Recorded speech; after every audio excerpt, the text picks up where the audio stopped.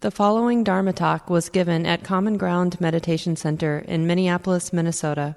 The speaker is Mark Nunberg, guiding teacher at Common Ground. Welcome, everyone.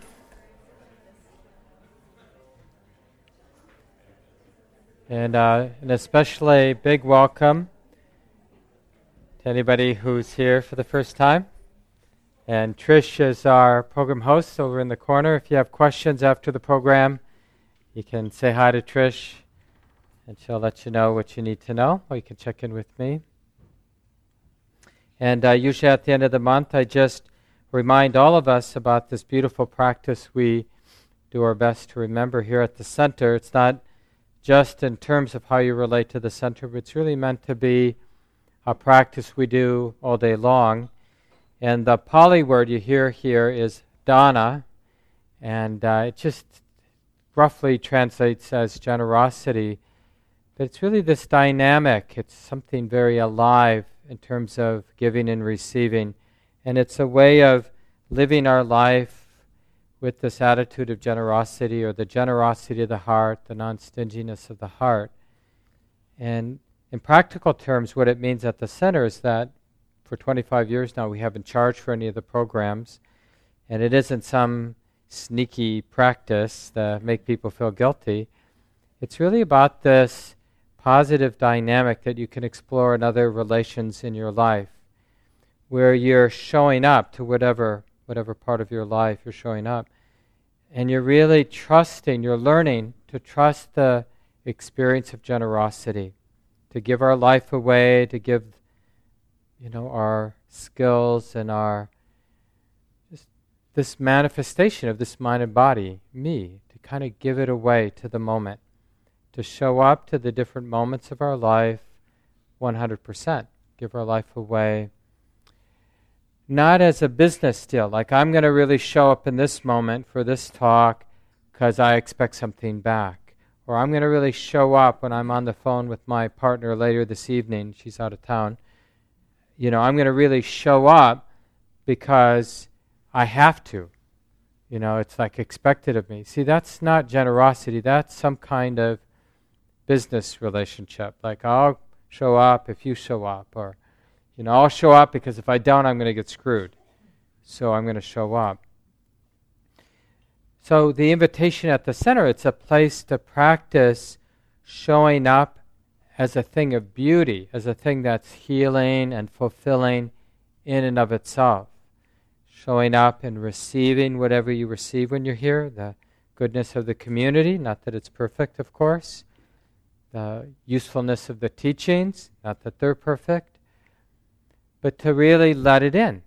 And whatever your response is, whether you contribute money to support the operation of the center, or have some good wishes for the community, or volunteer your time, or whatever it is you do, to let that be a free gift, to let it flow, in a sense, to flow out of your life, out of your heart, right? To be an expression of our...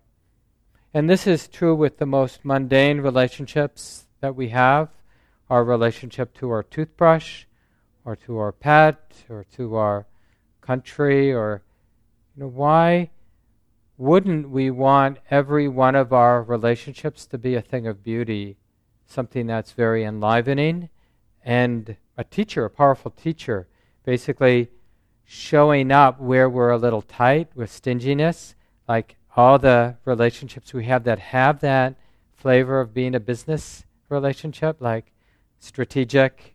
And when it's a business relationship, then we're always wondering, like, could I somehow get more than I have to give? Because wouldn't that be nice? If I could get away. Like, we think about this in terms of, just to be provocative, like taxes, right? And we have all our reasons. Well, the government spends the money in the military or whatever. So, but that attitude of like using the roads, or, using the services that come from the different governmental organizations, but not wanting to contribute, not wanting to be part of it, wanting to justifying being stingy. Now, I'm not saying that I pay more than I should or anything like that, but I'm at least interested whenever stinginess shows up in my heart, even when it feels very justified, right? It's like, yeah, but the stinginess itself, the kind of business relationship itself, feels tight.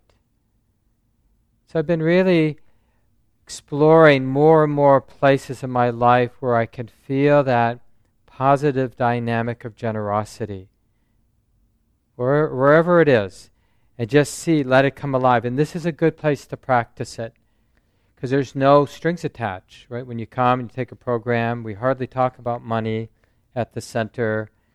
We don't send out emails or requests for donations. But, it's just like any other nonprofit organization. We have this place and the retreat center in western Wisconsin that we're developing, and we have our paid office staff, and we support the teachers who teach here. So we have the normal expenses of an organization as this.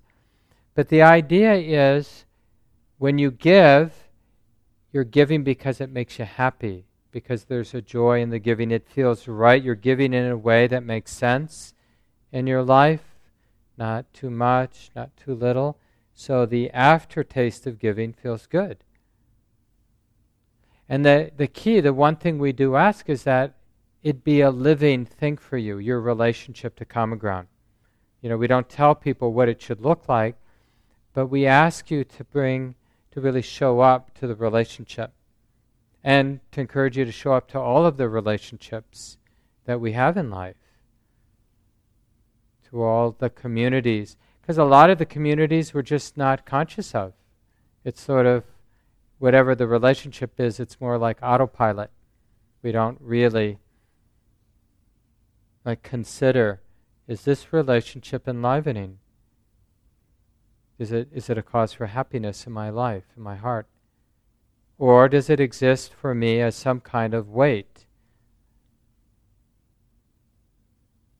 that I'd rather, bury, not be aware of, because I'm confused, or because it hurts, or whatever. So we kind of bring it into the light of day. And of course, if you have questions, you can check with Trish, you can check with me, or Gail Iverson, a longtime teacher and leader here, is our bookkeeper as well, and she works on Tuesdays, so you can always call on Tuesdays if you have any specific questions about how to support the center. We have more online at the website, and also there's a sheet of paper out by the donation bowls that you can take a look at. I was talking to somebody today from Turkey, and she was telling me about a line from Rumi. Some of you know the Sufi teacher, spiritual teacher and poet. Rumi lived around the 13th century. And there's this really wonderful line that I think fits with this topic that I've been speaking about the last couple of weeks, humility. And this week more specifically around conceit, really learning, training the mind to see conceit in the mind. And don't, that's a funny word when we hear conceit. It's sort of like, it's like the word racism. It just immediately, because we know conceit is bad. Racism is bad. And it's like, but we actually want to get interested in these words, right? They're not meant, it's not something to kind of shut down the mind and heart, but really to open it up. Because any frame, right, is to help us see. So tonight I want to talk about conceit, and in light of this line from Rumi, so this is probably a rough paraphrase of how it's translated, but this line from this Sufi poet, we are not a drop in the ocean, right? We hear that a lot in sort of poetry and spiritual circles, that we're just a drop in the ocean. But he turns it around. He says we're an entire ocean in a drop. Right? And that's, I think, a more useful frame, to help us understand our lives, right, and the experience of release or spiritual freedom, what that feels like, what that looks like, how that arises for us. we're an entire ocean in a drop. Right? So the drop is this sort of embodied experience with this conditioned mind, this particular circumstance of my life. There's some relative reality or, definition to my life. And to not be confused by the drop, right? Not to be confused by the limitations of our lives. But not to disconnect, not to feel like we have to disown.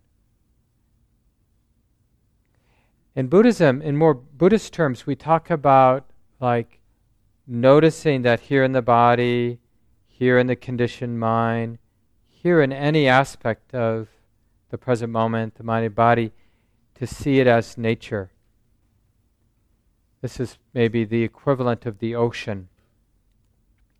Right? So this is a very particular vibration or reverberation of nature right here, like what I'm feeling, how I'm thinking, how I'm perceiving, all the ways that the limitations of my cultural conditioning, the limitations of my genetic makeup, the limitations of how this brain affects perception and my sensory experience, right?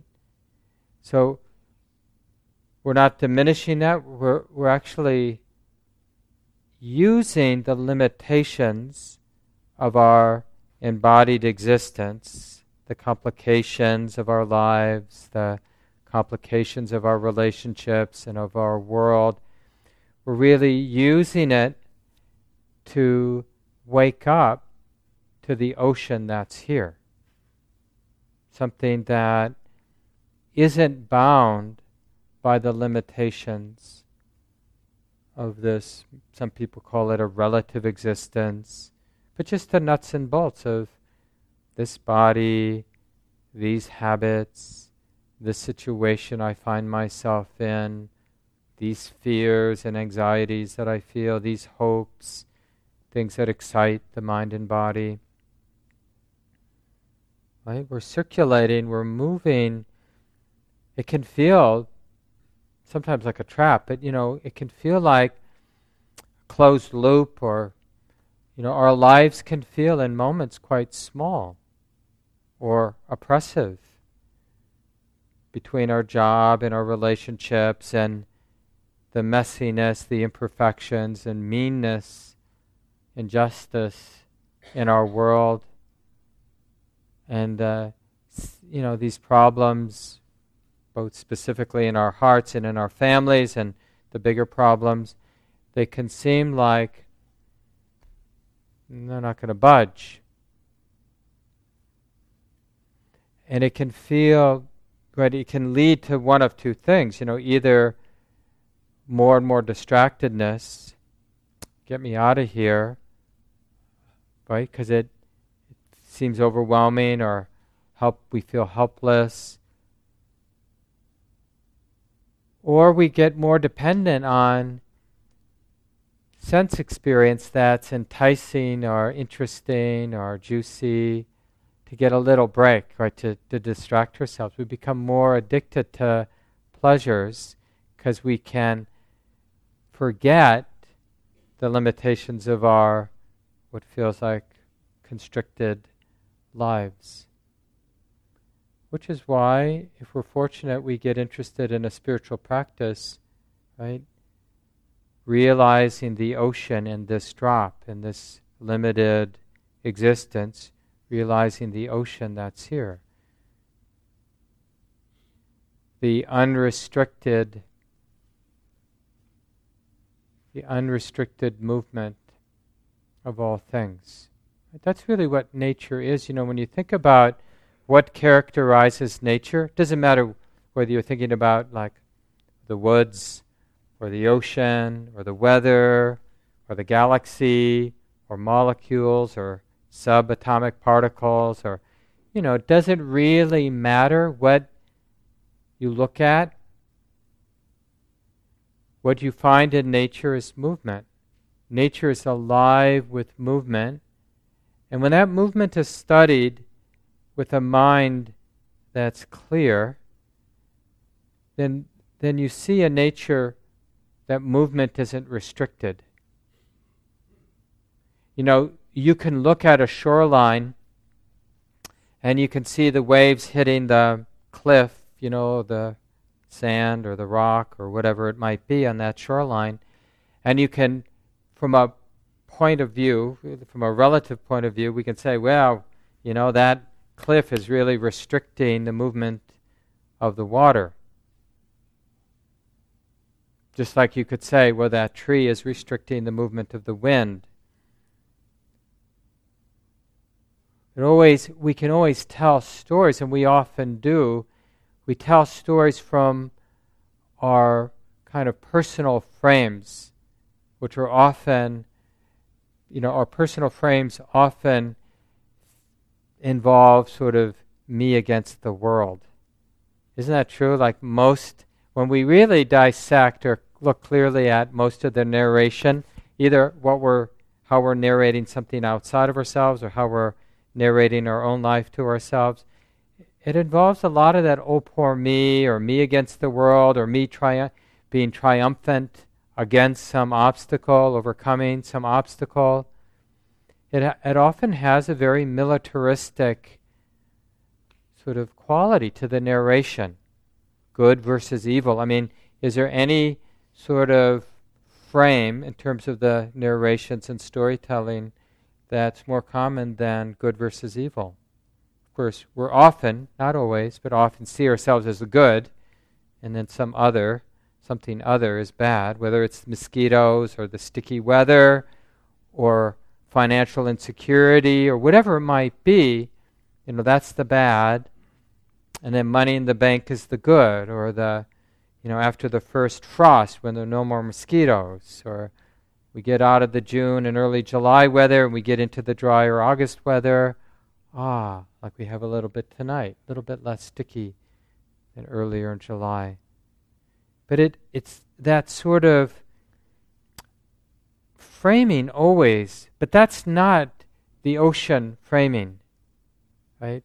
Seeing things in terms of the ocean, as that image that Rumi uses, or more often here we use the image of nature.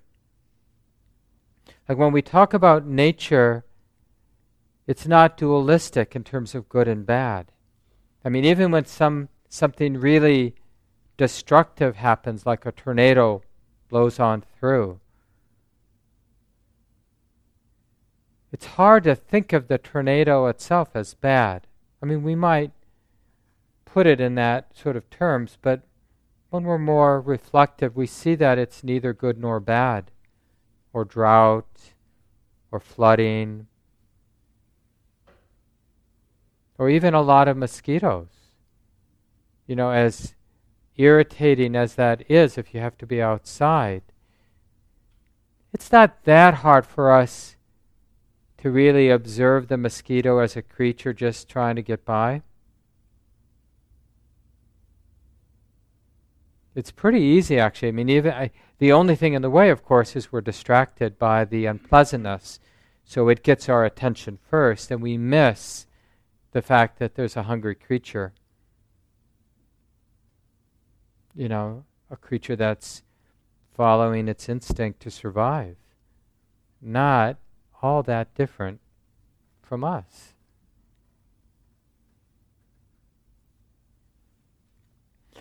So this is part of the teaching in humility is really becoming more and more suspicious and more quick to notice when conceit is operating in the mind. And this is one of the most tenacious and subtle ways our mind operates and perpetuates suffering. There's almost always conceit in the mind. In Buddhism, technically, conceit is whenever the thinking mind is fixed with an identity of being better than, worse than, or even the same as, right? Because it's a fixed identity. And it's really easy, like we always just kind of want to turn it into good and bad. Okay, so that means identity is bad, right? Any identity, because it's a conceit, is bad. So I'm not going to have any identity. You see, you can catch already that, well, that would be your identity, like the person who's not going to have an identity. So identity is actually quite useful, having identities and to be able to use identity skillfully, because bringing out an identity, whatever it might be, helps illuminate the dynamic of, relationship, for example, or culture. So the important thing is to see identity and not be confused by identity, and to use identity skillfully to help see, to help illuminate what's not being seen. I mentioned on Sunday when I gave this talk, like some of the work we've been doing lately, I've been doing personally, and the center has been trying to facilitate, because it's so in line with this practice of awakening, is just to look at racial identity. And this especially seems useful for me as a white person, because it seems part of white culture is not to see race, because just for all kinds of historical reasons, cultural reasons, it's just part of that cultural conditioning is just not to see race. And so I've been training myself to notice race, like to use that identity as a white person, and to notice how it illuminates the space when I'm in different places. Like to see like, oh, this is the experience from this white frame. And I notice all kinds of things I didn't notice before. Like I notice white places, I notice difference in ways that I wouldn't notice difference. It's really helpful. Same thing with like noticing our gender or sex, or noticing our class, or our age, or sort of our perception of attractiveness or body size. Like letting those different identities that we have and being really honest and conscious of it, and not confused by the identity, but just seeing how it shapes perception, shapes our experience. There's no freedom without understanding identity.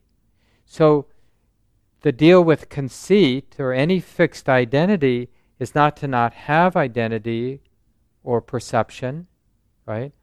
But to understand it. Oh yeah, this is just what the mind is doing.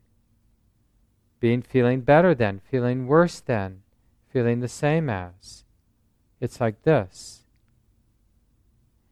So the humility, or that spiritual awakening, sensing the ocean in the drop, in the sort of ordinary Mark here at the front of the room, or Mark walking home at the end of the evening, or Mark, doing whatever he's going to do next.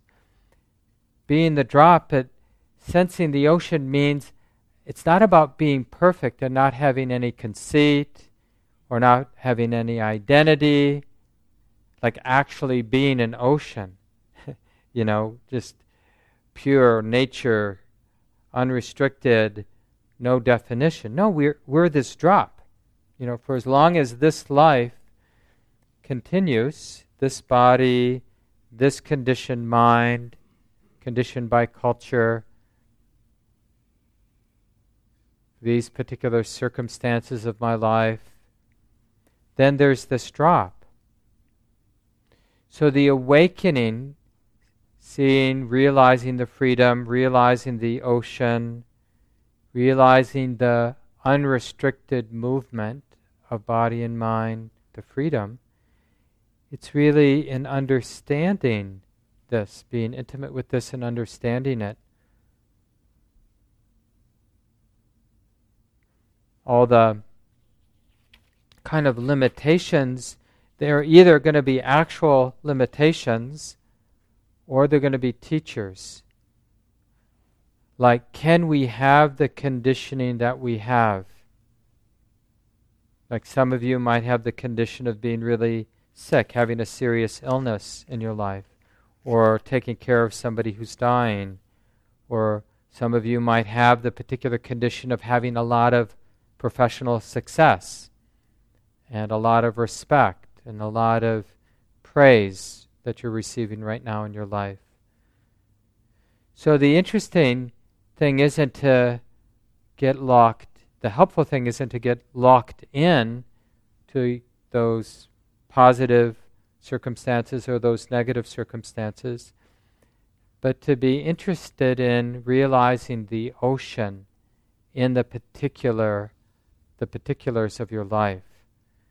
A sense of full releasing, or you could even call it like really embodying success completely, not afraid, and even if you're afraid of whatever success you're having, not afraid of being afraid, right? So somehow a generous giving to that particular whatever it is in your life. Or you're having some really difficult circumstances.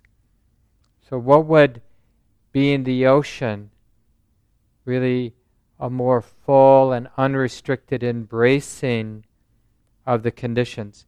And remember, even if you're freaking out because of some difficult circumstances, then the embracing would include, it doesn't demand that you're not freaking out, or even closing down, or being a bad Buddhist, right? So this is the thing, there's no realizing the ocean and the drop.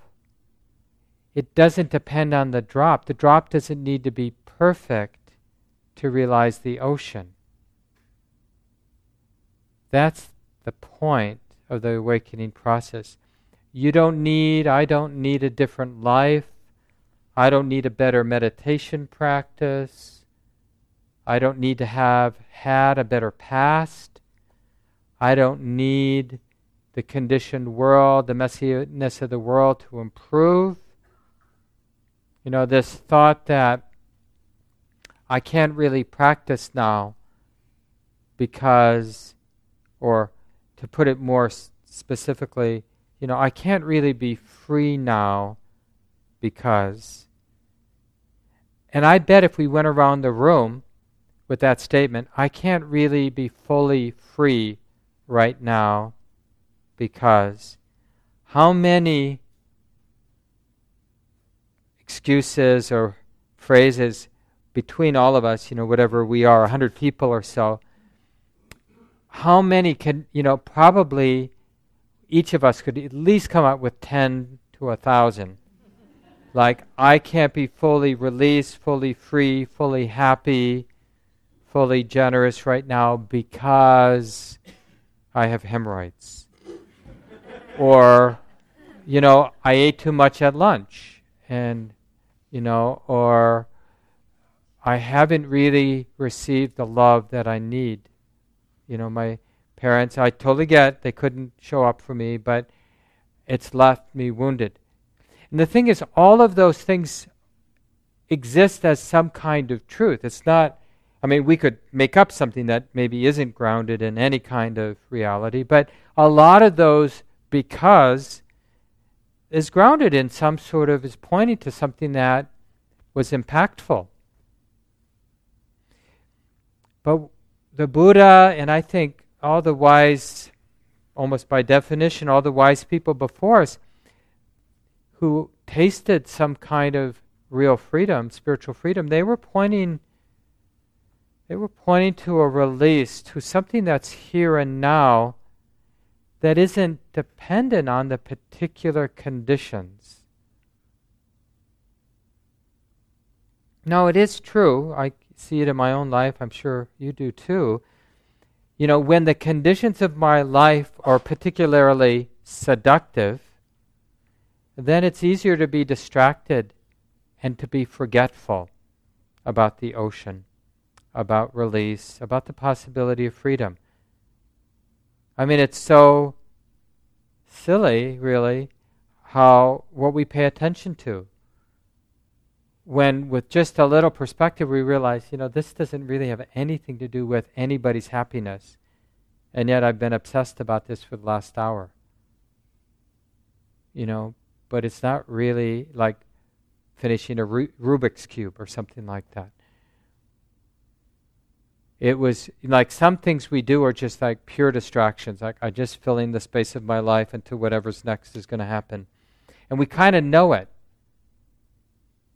And in a way, it says something about our confidence in what the Buddha and people like the Buddha point to, the possibility of liberation, of realizing the heart that's not oppressed, but doesn't need a different life, a different moment. Right? Because the freedom isn't a function of the conditions in the moment, the relatively beautiful or the relatively ugly conditions of the moment. The freedom is, you could say, inherent. It isn't a conditioned phenomenon. And the Buddha uses this quite a bit when he talks about freedom. One of the common phrases for like nibbana or nirvana, enlightenment, awakening, is the unconditioned, the unborn. It's not something that comes and goes. Each drop may be different, but the ocean is the ocean, or nature is nature, the unrestricted movement. Or we, in later schools especially, this term emptiness, like realizing that this moment, how to look at this moment, how to be intimate with this moment in order to sense that this moment, not just theoretical, but this moment that each of us are experiencing right now, that this moment in a real way isn't limiting freedom, doesn't limit or constrict release. No matter what that, and this moment is 100 different ways for each of us. So there's nobody, the Buddha, nobody's claiming, nobody's trying to say that we're all having the same experience.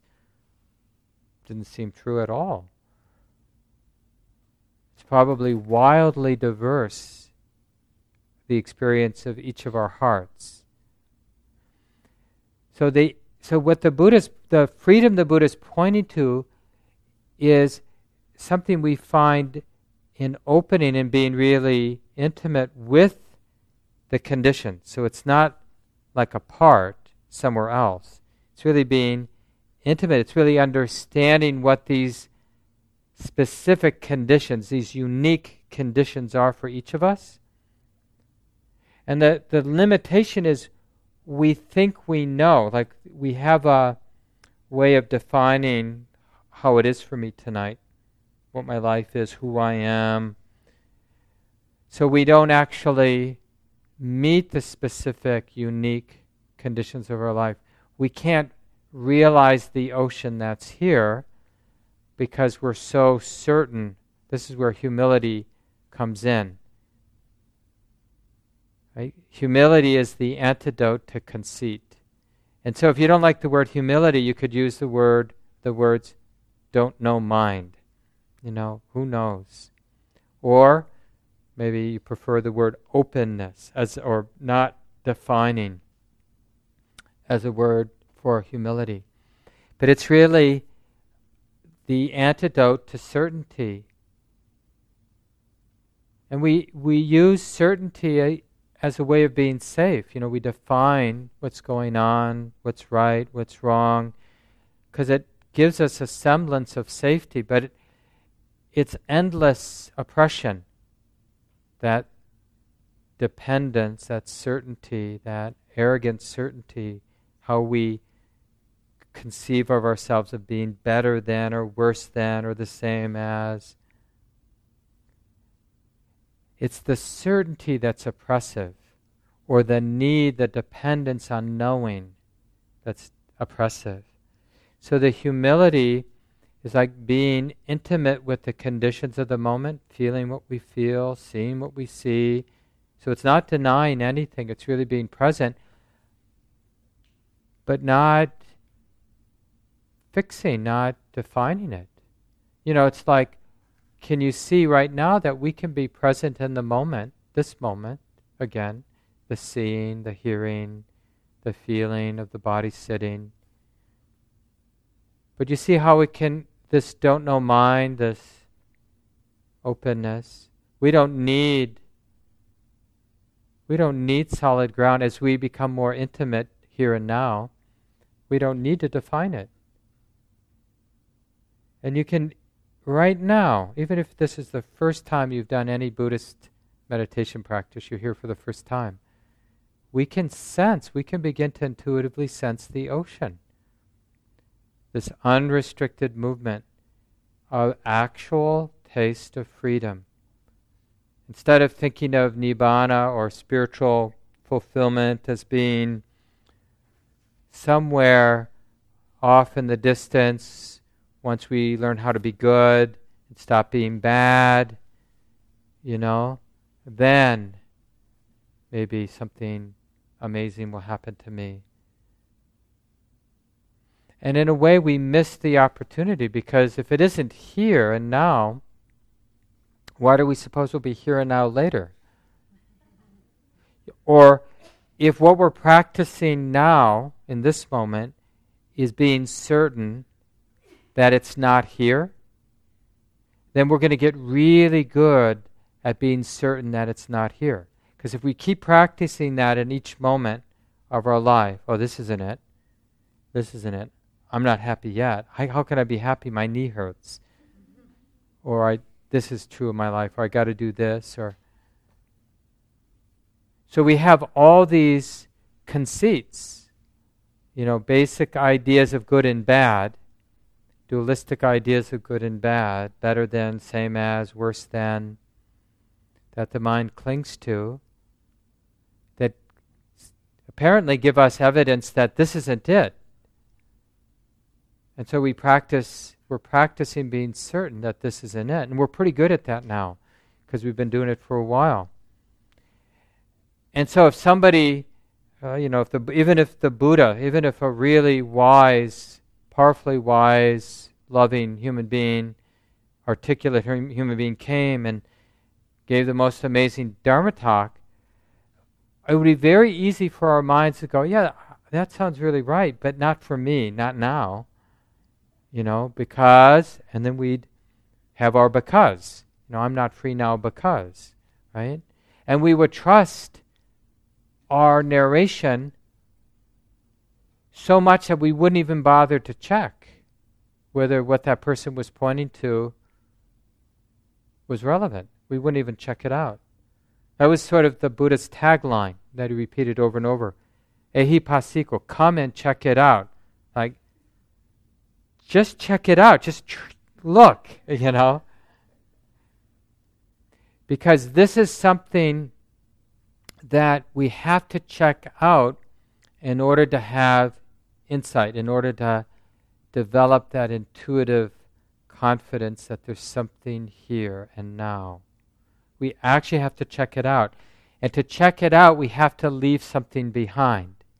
All our conceits, all of our fixed notions, whatever the thinking mind is clinging to, and it's so habitual we don't even realize the frames, identities, or whatever the mind is clinging to.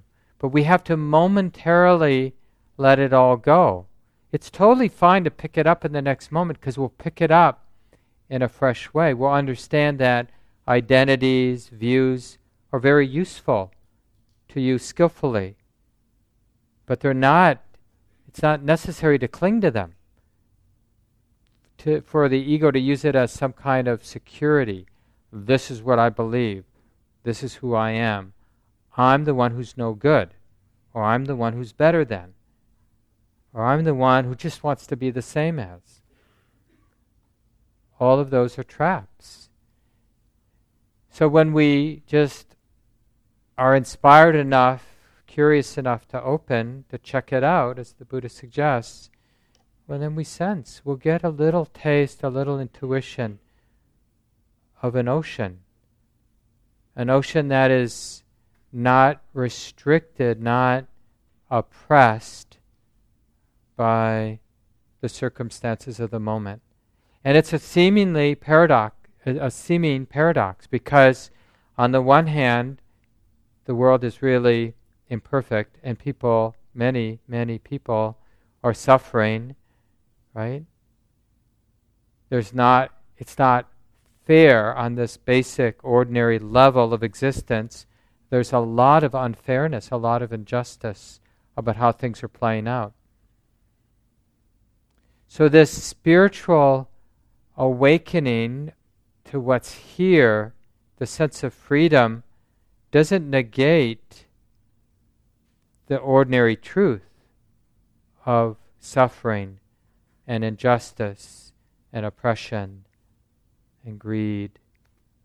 It actually allows us to be more engaged and intimate, less afraid, less beaten up by the circumstances of the moment.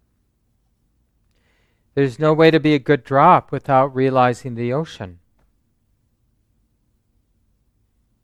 So let me leave it here. We have about 12 minutes. It'd be nice to hear from a few of you, your own reflections on this topic that come to mind.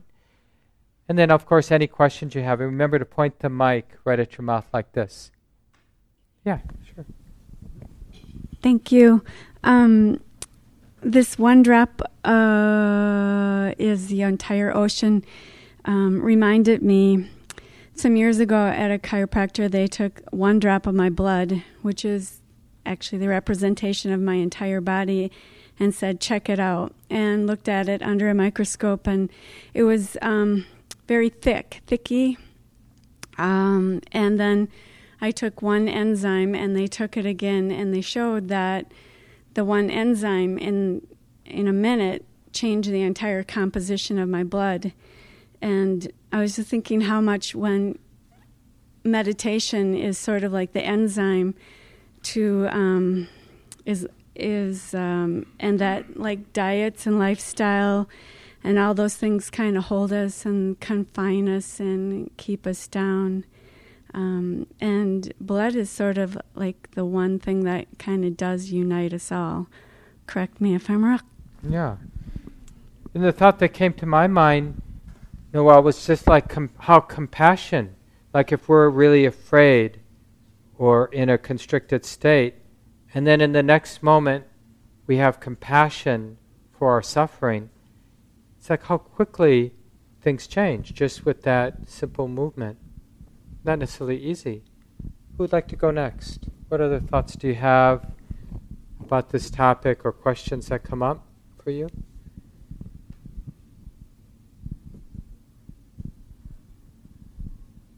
What have you been learning about humility, about conceit,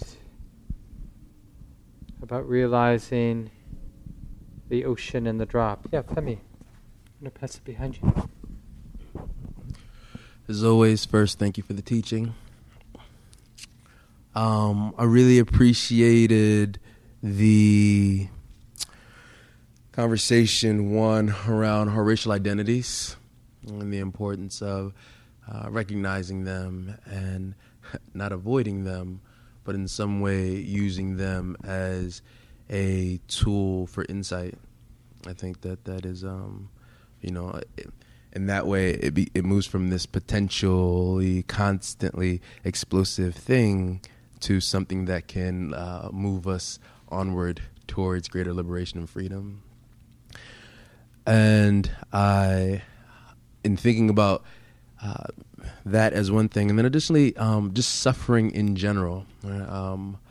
So I recently had the experience last week, just like a series of challenging events within a short period of time, culminated with a tough conversation with one of my siblings, got off the phone and just feeling all just blah, and just feeling just the initially the body wanting to resist, like, no, I won't let myself feel it. I don't want to feel it. This shouldn't be happening, right? So initially there was that. And then in a moment shifting from that and then saying, I'm not going to change that I feel this way about it all, but I can change my resistance to how I feel. And I did that and ended up crying a whole lot. Wasn't thrilled like how bad I felt, like I allowed myself to feel, but it allowed it to move. It allowed it to process through. And that happened to be the same day where I was texting you a lot, being like, hey, let's go for a walk. But it allowed it to process through, and it makes me think about the same idea with like our racial identities or this challenge that I had or anything that has the potential of suffering. In it, like the phrase that came to me is that liberation isn't around this thing. It isn't around racial identities. It isn't around the suffering, but it's through the suffering, through the racial identities, through the whatever it is, what's in front of us. And that spoke to me as you were speaking. Yeah.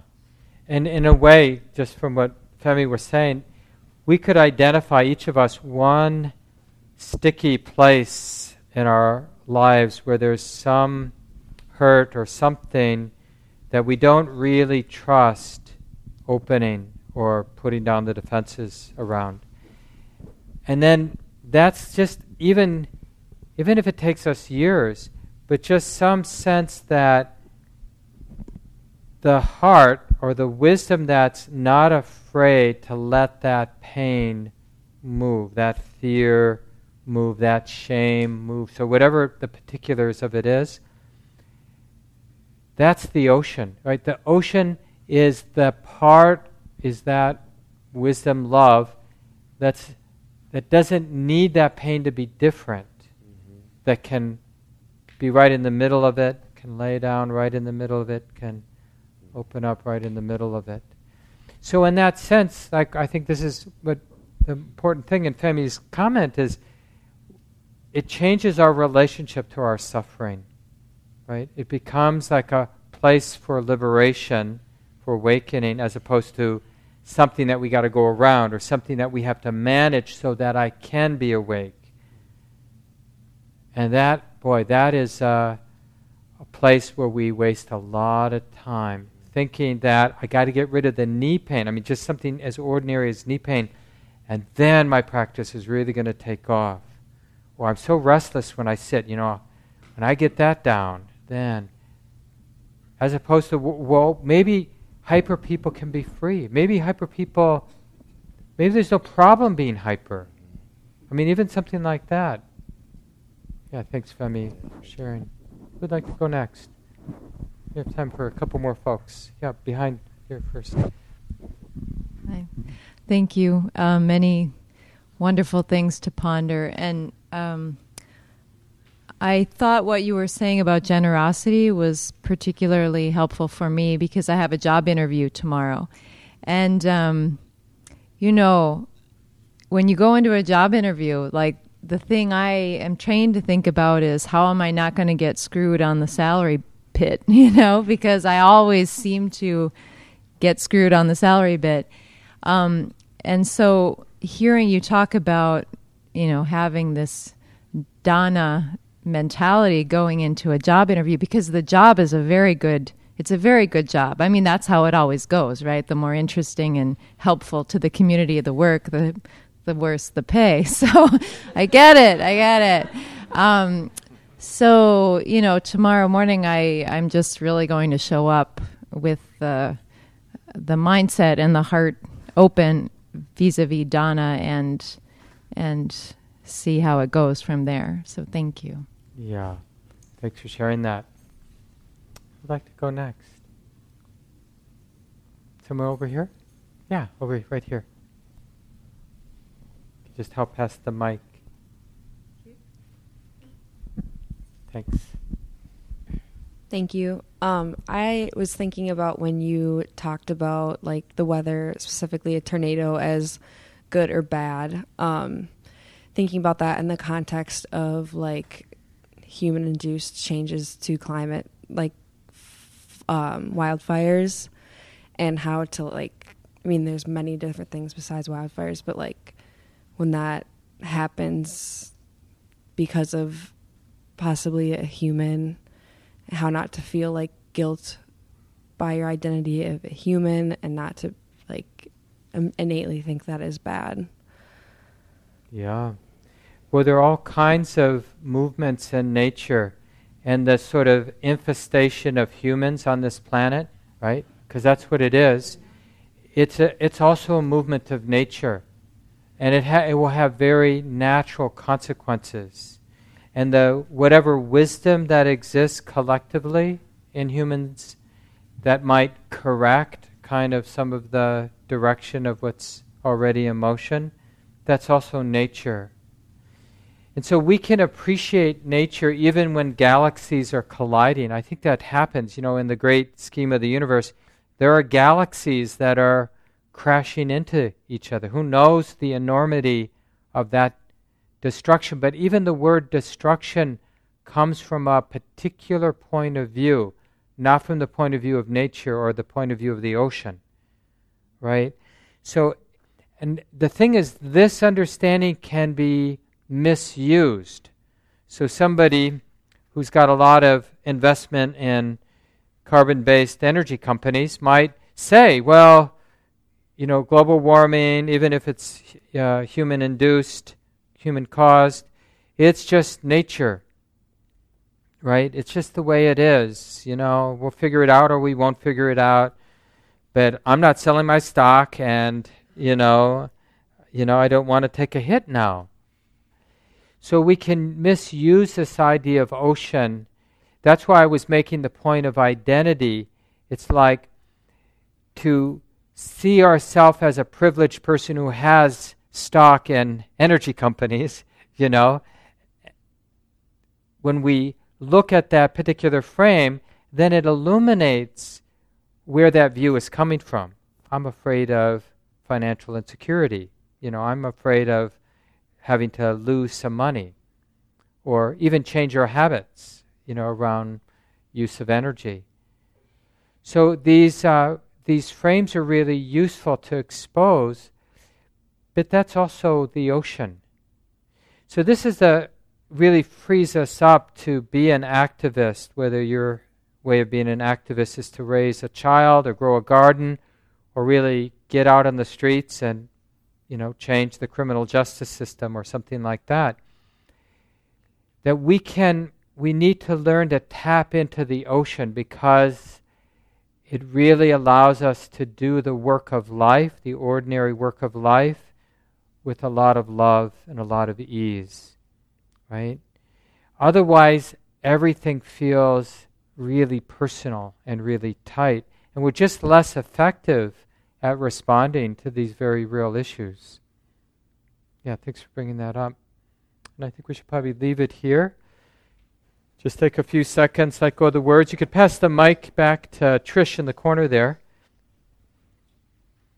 It's nice just to have a few seconds of silence before we end together. Let go of the words.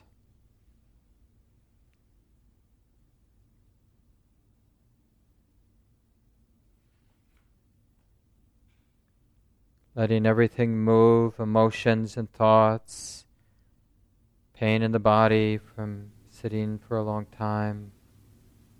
Just trusting that it's okay for this moment to be the way it is right now.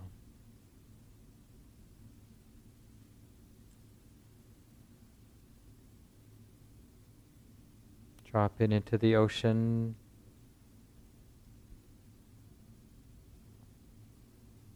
And then embodying this particular unique existence, these feelings. Appreciating being here together. Thank you everyone for coming. And Trish has a few announcements for us tonight. This talk, like all programs at Common Ground, is offered freely in the spirit of generosity. To learn more about Common Ground and its programs, or if you would like to donate, please visit our website, www.commongroundmeditation.org. Thank you for listening. To learn how you can support the teachers and Dharma Seed, please visit dharmaseed.org/donate.